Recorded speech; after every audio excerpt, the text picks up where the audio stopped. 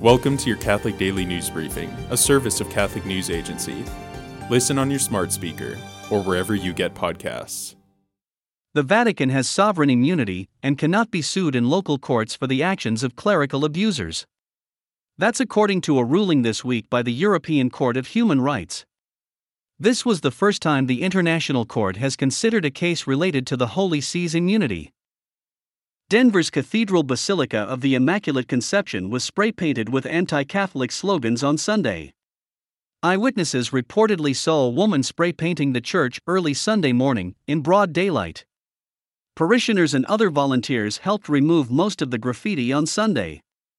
2 other Catholic parishes in Denver were the targets of vandalism and theft this summer.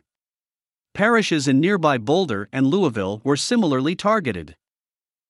The image of Our Lady of La Leche in Florida was canonically crowned on Sunday.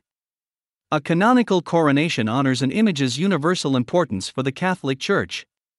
The image of Our Lady of La Leche features the Blessed Virgin Mary nursing the infant Jesus. The image has roots in Bethlehem, but it was brought to modern-day Florida in 1577 by Spanish settlers. It is only the 4th image in the United States to be canonically crowned.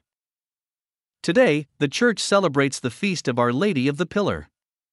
This was the first Marian apparition in history. Our Lady appeared to the Apostle St. James in Spain.